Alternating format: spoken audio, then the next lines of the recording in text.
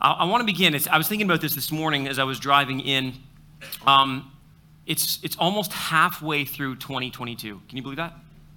Like we're coming up to the beginning of June, the end of June, halfway through 2022, and it made me think a little bit about this. How many of you, just quick show of hands, don't be afraid to engage, a little bit of crowd participation, okay?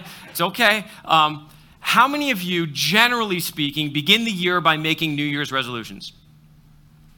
Wow, like 5 of us.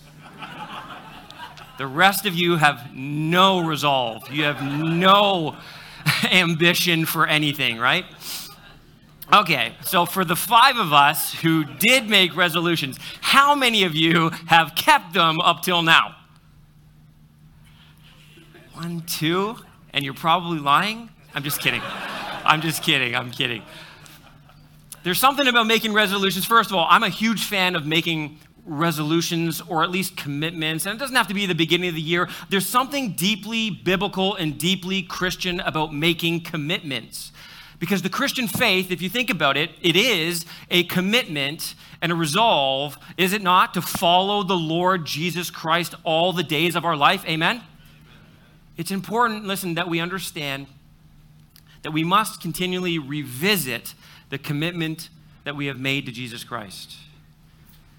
Many of you are probably familiar with Jonathan Edwards. Jonathan Edwards, in 1722, arguably America's greatest theologian, in 1722, listen to this, at the young age of 19 years old, he wrote a list of 70 resolutions that framed the goals of his life. I just want to read 2 of them to you to give you a sense of where we're headed this morning, and I think they're very applicable. Resolution 42, listen to what he says: resolved frequently to renew the dedication of myself to God, which was made at my baptism, which I solemnly renewed when I was received into the communion of the church. The next resolution, resolution 43, reads like this: resolved never henceforward till I die to act as if I were in any way my own, but entirely and altogether God's. I think those are incredible commitments. Think about it. At the age of 19, and he would read these 70 resolutions over every week of his life in order, listen, to make sure he was walking the right path, committed to the right thing. And listen, church, I want to encourage you in this. We too need to make these kind of resolutions, maybe even again this morning together. What I love about Jonathan Edwards, and what I trust is true of you, is that he is resolved to live a life that is committed to the Lord Jesus Christ. And this is what Paul calls us to hear. And I want to focus, we've read this together already, but I want to focus on one verse, just chapter 12, verse 1, and I want you to hear it again. Here's what the Apostle Paul says: I appeal to you, therefore, brothers, by the mercies of God, to present your bodies as a living sacrifice, holy and acceptable to God, which is your spiritual worship. Now, let me just pray one more time for us. Father in heaven, would you incline our hearts to hear your word? Would you, Lord, work in our hearts right now in such a supernatural way to draw our hearts to yours? Lord, create in us a longing to be committed to you, to follow you, to submit and surrender every part of our lives to you. Spirit of God, work now through your word, we pray, in the name of Jesus. Amen. This passage, this verse, is a call to commitment. It's a call to be resolved in our Christian life, in our Christian living. It's a call to be resolved to have a life of worship to the Lord. And I just want to give you 2 simple points this morning that will help us live lives of worship unto the Lord. First, a life of worship requires comprehensive understanding. A life of worship requires comprehensive understanding. And you'll notice that Paul here begins in verse 1 by making an appeal to us, brothers and sisters. There is a sense of urgency here. He is pleading with us to pay attention. And I need you to hear this, because what Paul wants to do is he wants to kind of grab us by our shirt collars, pull us in, and he wants us to hear something very important. He wants us to know, listen, that regardless maybe of how we've been living, of how we've been following the Lord, of how we've been pursuing Jesus, things can change today, and they ought to change. And if you're doing well in the Lord, he wants to grab a hold of you and say, hey, loved one, keep going. This is so important. This is one of the most important things you can understand. There is urgency in this appeal, but notice it has both authority and affection. He's appealing to us as an apostle of the Lord Jesus Christ, but I want you to hear there is a very fatherly kind of appeal and affection here. His appeal is built also on an affection for the Lord Jesus Christ and for the grace of God. In fact, look at what he says. He says, I appeal to you, therefore, brothers, by the mercies of God. Now, it's important that we understand what he means by this. The word therefore is a pivot word in this letter to the Romans. If you know anything about the book of Romans, you know this, that chapters 1 through 11 are giving us essentially an exposition of the gospel, an explanation, an unpacking of the gospel of Jesus Christ, the meat of the gospel. And then right here in chapter 12, he pivots on all that content and information, and he begins to now apply the gospel to the Christian life. So this word, therefore, is the pivot, the hinge upon which this entire book turns and now becomes something that we must embody in our lives. For 11 chapters, Paul has been unfolding the mercies of God. And so he's expecting, in a sense, that you grasp already the content that he has delivered in these first 11 chapters. But in case you aren't that familiar with them, let me just give you a real quick, broad overview. In chapters 1 through 3, what he does is he shows us how the gospel is God's mercy to inexcusable and undeserving sinners. He reminds us that all have sinned and fall short of the glory of God. Not one of us is deserving. Both Jew and Gentile have fallen short.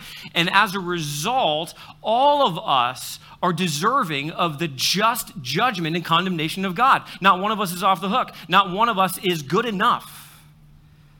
And then in chapters 4 through 5, he describes how he is giving his son to die for sinners, for us. He tells us that the key to salvation is to be justified, to be made right with God. I like to say it like this. We're required to have the righteousness of God, the justification from God. Here's what that means. It means we must stand before God just as if we've never sinned, okay? But the second side of that is equally as important. We must stand before God just as if we've always obeyed.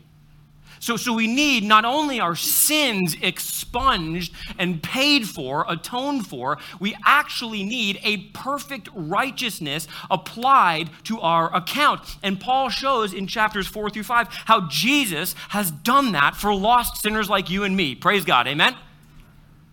And then he moves on and he shows us that in chapters 6 through 8, that God has sent to us his Spirit.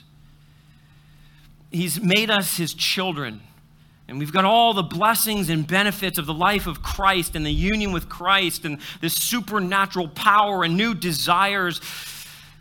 But one of the things you need to understand is up to this point, he's shown us that our natural state does not require mercy, but judgment. The natural fallen sinner does not deserve mercy. The natural fallen sinner deserves judgment. And yet, the beauty of the gospel is that there has been this great reversal. Now, when you get to chapters 9 through 11, one of the things that you should pay attention to is this key word that Paul keeps driving, this thematic impact of this word mercy. So when he talks about in chapter 12, verse 1, he's appealing to us on the mercies of God. He's actually reaching back, yes, to the entire letter up to this point, but specifically, he's drawn our attention to the word mercy. Let me just give you a real quick list of these. Romans 9:16, for salvation depends not on human will or exertion, but on God who has mercy. And his purpose is seen in Romans 9:23, to make known the riches of his glory, listen to this, for vessels of mercy, which he has prepared beforehand for glory. More than that, listen, in Romans 11:30, he shows us that just as the disobedient Gentiles received mercy, he says, so too disobedient Israel looks at the mercy shown to undeserving Gentiles.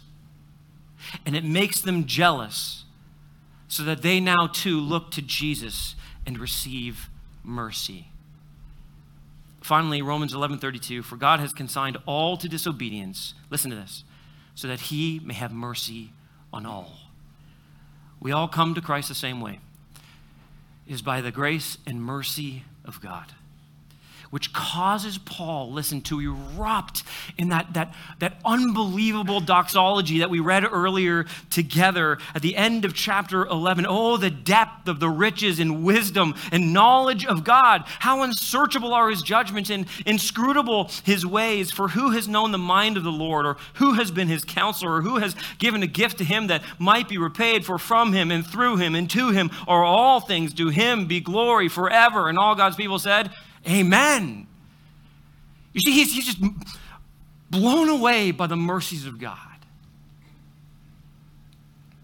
And this is so instructive for us, because this comprehensive understanding of the gospel is foundational for Christian living and Christian commitment. For the Christian, there is unity between theology, doxology, and conduct.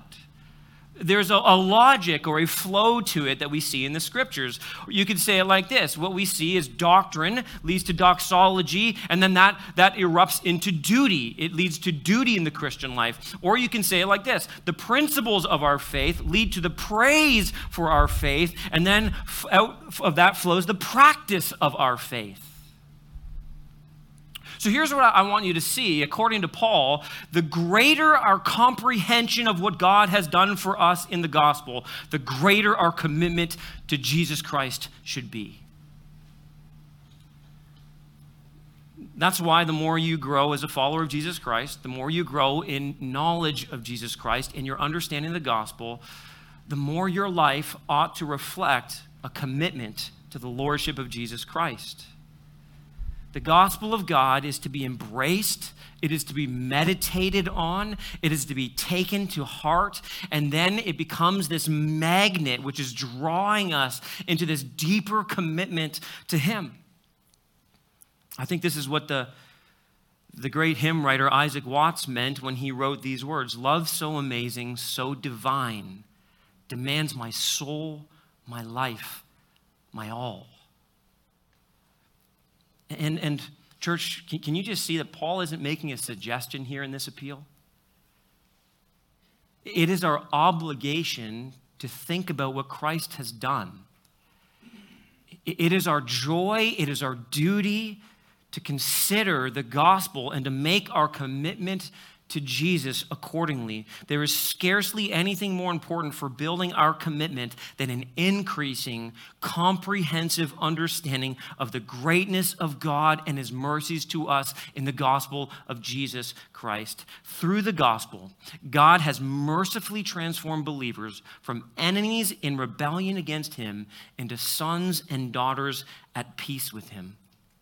And in light of this transformation, the thinking and behavior of God's people must actually stand in stark contrast to the world in which we live. And this is part of what Paul is going to continue to unpack in the rest of this letter, which is why the very next verse, by the way, tells us to not be conformed to this world, but to be transformed by the renewing of our minds.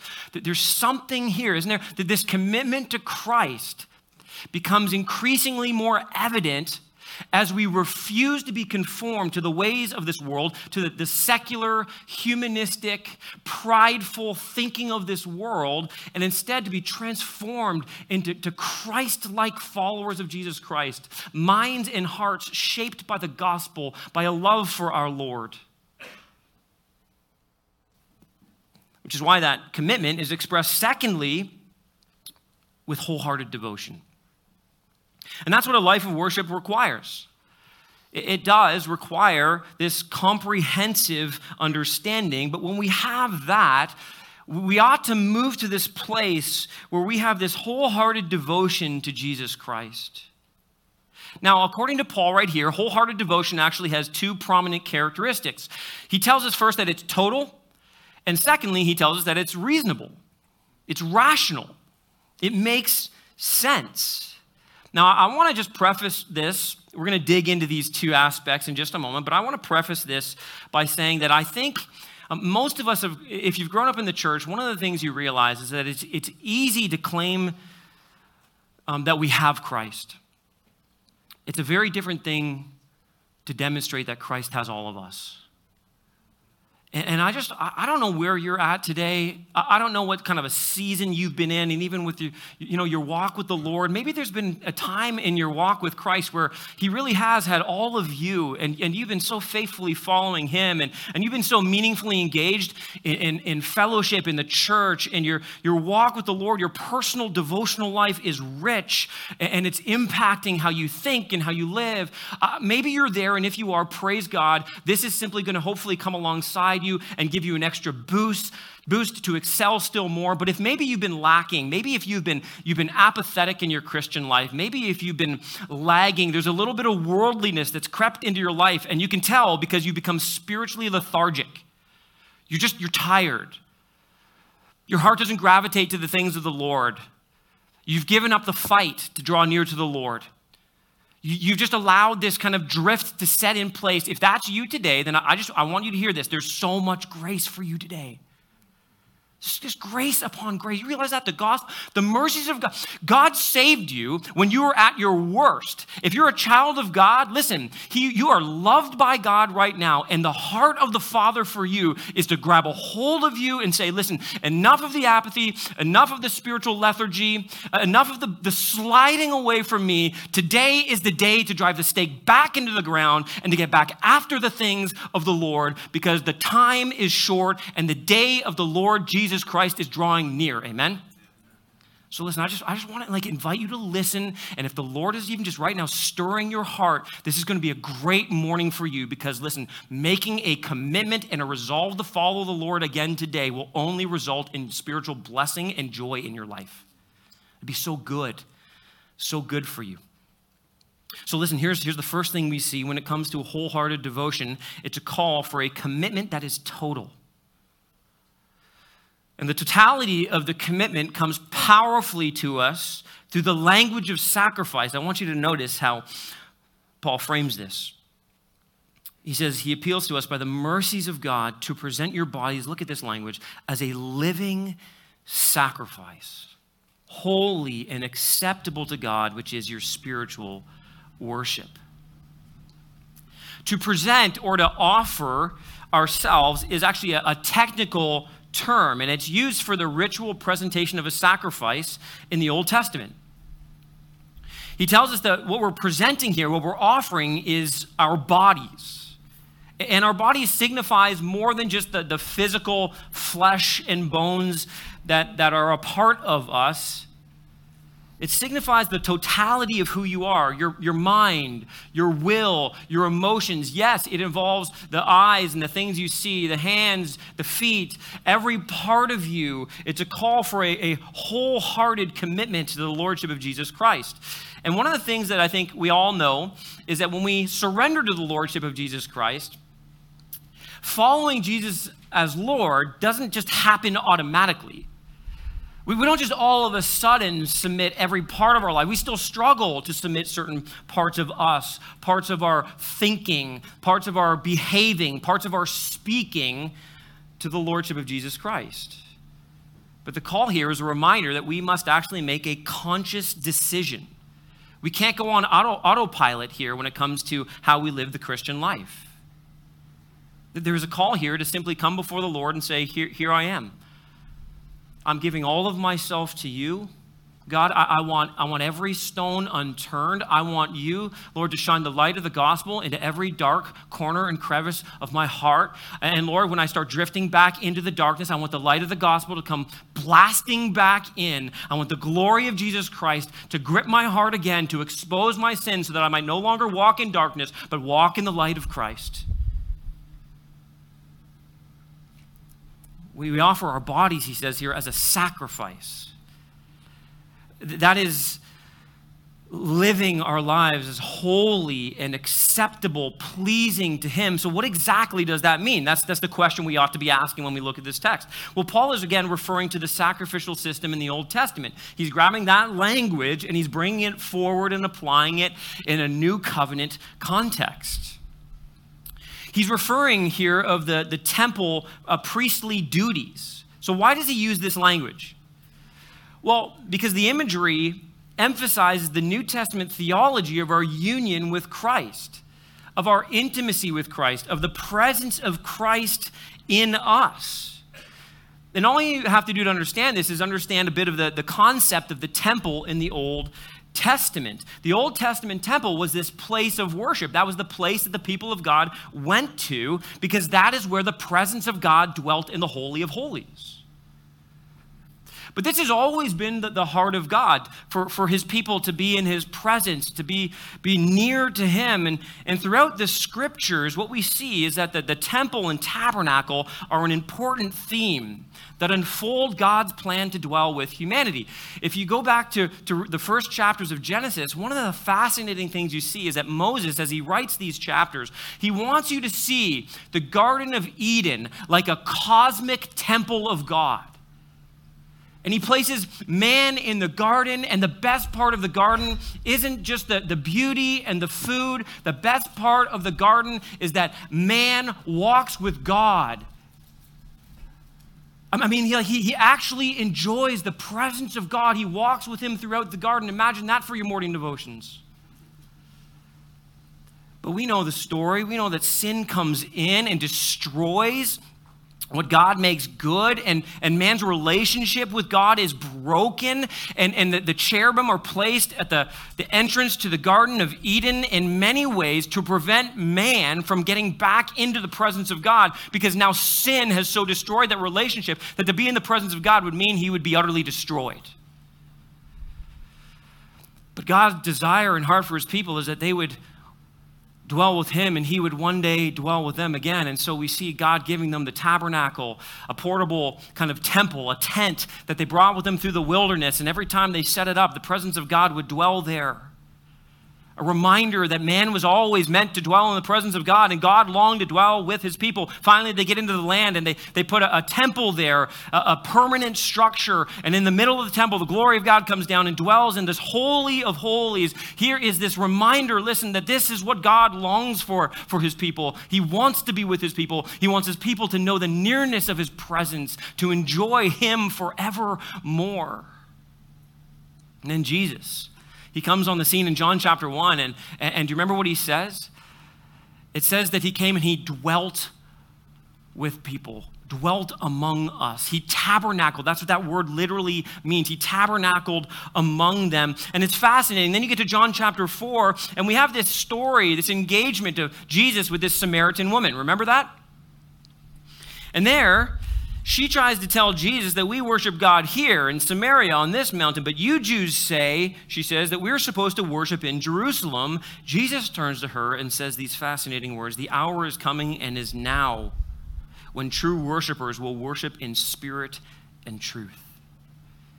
And you know what he's saying? He's saying, I want your whole lives. It's no longer, worship is no longer restricted to a physical location. Why? Because Jesus has come to fulfill the sacrificial system. Jesus has come to be the great high priest. Jesus has come to be the spotless Lamb of God. Jesus has come to fulfill the very temple itself. Here is the presence of God with man again. And now, as a result, church, this is the awesome thing. He has made us his people a new temple. He has poured his Spirit out into us. His Spirit dwells in us individually, but corporately as the body of Christ. We are incorporated into this great spiritual temple. I love what Peter says. Look at 1 Peter 2, verse 5. I think it's on the screens here. He says, you yourselves, like living stones, are being built up as a spiritual house. That's temple language. To be a holy priesthood, to offer spiritual sacrifices acceptable to God through Jesus Christ. It sounds exactly like what Paul is saying right here. The place that they used to go in the Old Testament, in the Old Covenant, it's no longer necessary. The place we go is no longer a place, it's a person. And that's why, church, listen, wherever you go, you worship because Christ is in you. The presence of God dwells with you. And so the life of the Christian is to be viewed as a life of unceasing worship, where every act, every thought, every word, every part of you is an opportunity to present to God worship that is holy and acceptable and pleasing to him. By the way, the fullness of this worship will one day experience, isn't this great news, in the new Jerusalem, the new heavens and the new earth. I love how Revelation 21:22 describes this. It brings this temple theme to a close. Here's what John will write later. He says, and I saw no temple in the city, for its temple is the Lord God, the Almighty, and the Lamb. It's a reminder, listen, that there is a day coming, loved ones, listen, where you will see Jesus face to face. Where sin will be utterly eradicated from your life, and everything you do for all eternity will be an offering of worship unto God that is holy and pleasing to him. We approach the Father not by the blood of bulls and goats, but by the blood of the spotless Lamb of God. We no longer, this side of the cross, offer animals, but I want you to see what's so fascinating. We do offer sacrifices. Did you catch that? What is the sacrifice we offer? Ourselves. And think of the irony in this statement. The sacrifice we now offer is not our death, but the wholehearted devotion of our lives lived for his glory. And I just want to make this clear. When we're calling one another and encouraging one another to follow the Lord, to commit to the Lord, to live for the Lord, I hope you understand that we're not doing this to gain God's favor or to gain God's mercy. We do this because we have received God's favor and received God's mercy. Amen? I mean, so here's how you have to, too many of us, we live the Christian life in more of a legalistic kind of way. We think that if I just pull myself together, maybe I've had a rough patch, maybe I've been living in sin, so if I just start to live a better life, somehow God will be more pleased with me, instead of seeing that we are made perfect and holy positionally, we're made righteous by the blood of Jesus, and if we go back to the mercies of God, it enables us to live, listen, not in order to gain God's favor, but because we've already received God's favor. And this changes how you live the Christian life. I'm not trying to earn anything. It's a response of gratitude for what God has done for us in Christ. We don't live to pay God back for what he's done, Christian, okay? Now, we use a phrase, I'm sure you've heard this before. I use this often, that we are debtors to grace. You heard that phrase? We are debtors to grace. Now you got to think rightly about this phrase. This does not mean that we repay God for the grace that we have received. If we repay God for grace, you want to know what that does to grace? It ungraces grace. It degraces grace. It makes it not grace. Because grace, by definition, is the unearned favor of God. No, to be a debtor of grace is to live, listen, Christian, out of the joy of God's grace, the gratitude of grace. And so hear this. If you have received the grace of God, if you know the mercies of God, God is demanding the full energy of your life, the full living of your life for him.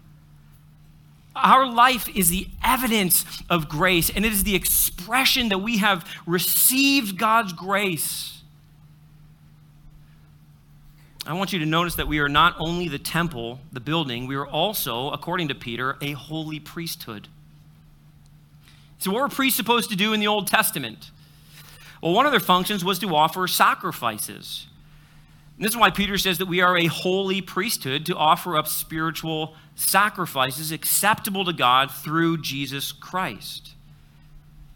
We must present our bodies, our whole beings, every part of ourselves to him. We present ourselves to God as holy sacrifices, those that are acceptable to God. What does this mean exactly? Well, it means that we do not give our lives over to sin. That's the first thing it means. And Paul's already dealt with this all the way back in Romans chapter 6. It means that we don't give ourselves over to sin. We're no longer slaves to sin. It means instead that we are slaves of righteousness. We use ourselves, our bodies, as instruments of righteousness. One of the fascinating things that Paul is going to do is he's going to show us through the rest of this letter, especially chapter 12, all the way to the middle of chapter 15, he's going to show us that one of the marks of God's grace in our lives is how we love one another and how we love the world around us, even those who persecute us and hate us. So let me just ask you a simple question. What areas of your life are sealed off from God today? In what ways is your thinking more conformed to the world than it is to the Word of God? It's possible that some of you are here today and you've never actually surrendered your life to the Lordship of Jesus Christ. You've never bowed the knee to him. You've been trying to live the Christian life. You're like, why can't I get any traction? Why don't I have much desire for him? Or maybe you're here today and you just know. I'm living for myself. You've embraced what the world wants you to believe, which is this, that true joy and happiness comes from personal satisfaction, instead of understanding what the Bible says, that true purpose, true joy, true happiness is found in personal sacrifice, in giving yourself up to God, the one who sacrificed all for you. Maybe today you can put your finger on an area of your life and you just know, I haven't given this over to the Lord. I've pulled this back from the Lordship of Jesus Christ, and maybe today you need to give it back over and drive that stake back into the ground and let him know that your commitment to him is total. It's all of you. Secondly, we see this, that it's a commitment that is reasonable. That means reasonable or rational. You'll notice here that the word that's used is your spiritual worship. There's a bit of a debate here amongst translators about what this actually means. And I think it's most compelling to read this and understand this as reasonable. It's a reasonable sort of worship unto the Lord. When someone, you can think of it like this, when someone is unreasonable, they're very often irrational. Isn't that true? I mean, just think about the last person you got in an argument with, and they were just absolutely irrational and not making much sense. That person is generally also unreasonable. You could think of it like this. Sin makes you stupid, okay? They just put that as a motto for your life. I promise you, every time you face the opportunity to sin, every time you're thinking about temptation, just remind yourself, sin makes you stupid. It makes you irrational. It makes you unreasonable. It causes you to gravitate towards things that are hurtful and harmful to you, so they don't make sense. Why, therefore, would I do it? See what I'm saying? Sin makes you stupid. And the Bible actually tells us this. This is the very nature of sin. In defining the Christian life of worship to God as reasonable, Paul is contrasting what he's actually already said about the unbeliever's life of worship as unreasonable. And all the way back in Romans chapter 1, he's brought this to our attention. He's spoken of the fact that we were created to worship the Creator, but because of sin, we irrationally worship creation. Look at what he says in Romans chapter 1, 23 through 25. Here's how irrational sin is and how it affects our worship. It'll be on the screen here too. This is what man did. They exchanged the glory of the immortal God for images resembling mortal man and birds and animals and creeping things. Therefore, God gave them up in the lust of their hearts to impurity, to the dishonoring of their bodies among themselves, because they exchanged the truth about God for a lie, and they worshiped and served the creature rather than the Creator, who is blessed forever. Amen. They were stupid. Sin. Sin messed up their worship of God and caused them to worship foolish things. But you see, here's the truth for you and for I. Everyone worships something, okay? Everyone worships something. It's impossible not to because it's fundamental to human nature. That's what we see here from this text. You were created to worship. The only question is, what or who are you worshiping? Humanity's problem, if you want to boil down humanity's problem to one simple reality, here it is. Humanity's problem is messed up or disordered worship. That's the heart of humanity's problem. Irrational or unreasonable worship. All of humanity, apart from the grace and mercy of God, have de-godded God. But the gospel addresses our disordered worship. That's what Paul is getting at here. It provides us with forgiveness and grace, right? Here comes Christ, our Savior, the Lamb of God, slain for the sins of the world. He dies in our place. He cleanses us from all of our sin and unrighteousness. He gives us his perfect righteousness. He gives us a new heart with new desires for him. And listen, at the heart of those new desires is a heart to want to worship him. We no longer want to worship the things of the world. We find them empty and bankrupt. They're fleeting. They're unsatisfying. They don't deliver on what they promise. And the Spirit of God within us reminds us that we are temples of the living God, and we exist to know him, to love him, and to worship him with our whole lives. The gospel, you see, reorders our worship. And logically, this makes sense. The logic of the gospel is very simple. Here it is. Here's the math equation. We give all to him because God gave all for us. That is why it's unreasonable and illogical to only give part of yourself to God. That would be to express or to somehow display that perhaps God only gave some of himself for you. It flips the gospel upside down. It's like a consistent struggle we have where we don't give all of ourselves over to God. You know, we'll say things like this. We won't say them verbally to God, but we'll say, you know, God, I'll give you my money, but I won't give you my purity. God, I'll give you my mind, but I won't give you my hands. Or I'll give you my hands, but I won't give you my mind. God, I'll give you my Sunday, but I won't give you my Monday through Saturday. I used to have this bracelet, don't hate, WWJD. Remember those? Come on. I know. Come on, I wasn't ashamed. It was red. I wore it in high school. I was proud of being a Christian. And I was like, you know, I was always thinking like, okay, what would Jesus do? But you want to know something? I've come to realize that the best question you can ask is not what would Jesus do? The best thing you can do for your heart and to live obediently your life of worship unto God is to remind yourself of what Jesus did do. What did Jesus do for me already?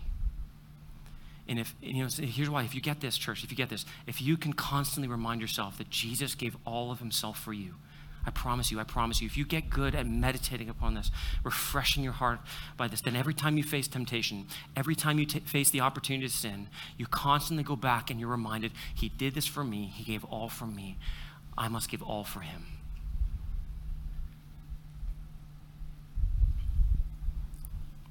The gospel reminds us, listen, that when God is asking something or for something from you, listen, he's not asking for something that rightly belongs to you. He's asking for something that rightly belongs to him.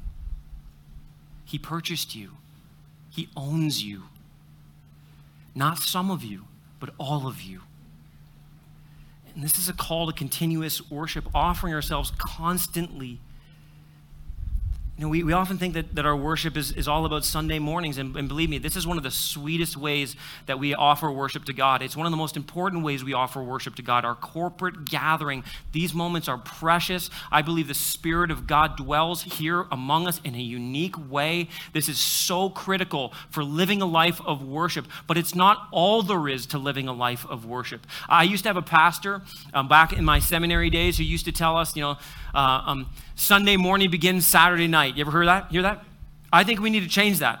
Sunday morning begins Sunday afternoon, okay? The moment church ends is the moment you continue worshiping God until the next Sunday comes around and fuels your heart and fans that flame, and you keep worshiping God every moment, every day. And when you stumble and fall, you refresh yourself in the gospel, you recommit your life back to the Lord, and you keep marching on in faithful worship of our great God who is deserving of it all. Amen? We love to start in our culture. Many of us are good at starting. We struggle to finish. We love the spark of a match. Something like exciting about a match being lit. Maybe that's just if you're a young boy. I got 2 of them, believe me. They like to light fires. But listen, they're not good at keeping the fire lit. And God is not wanting us, listen, to simply light a match that's going to burn out quickly. Enough of that kind of Christianity. He wants us to light a candle, and he wants us to tend to it daily. He wants us to keep it burning, strong, consistently for Jesus Christ. The 1,000 little decisions we make each day, committing ourselves to Jesus, offering true worship, every part of us, every thought, every decision, all for him. This wholehearted devotion is a commitment that is reasonable and rational in light of what God has done for you. What are you not giving yourself? Why are you not giving yourself to God? Here's the deal. You have no good reason, and neither do I. If you're in Christ today, you have no good reason. You may have a reason, but I promise you it's bad.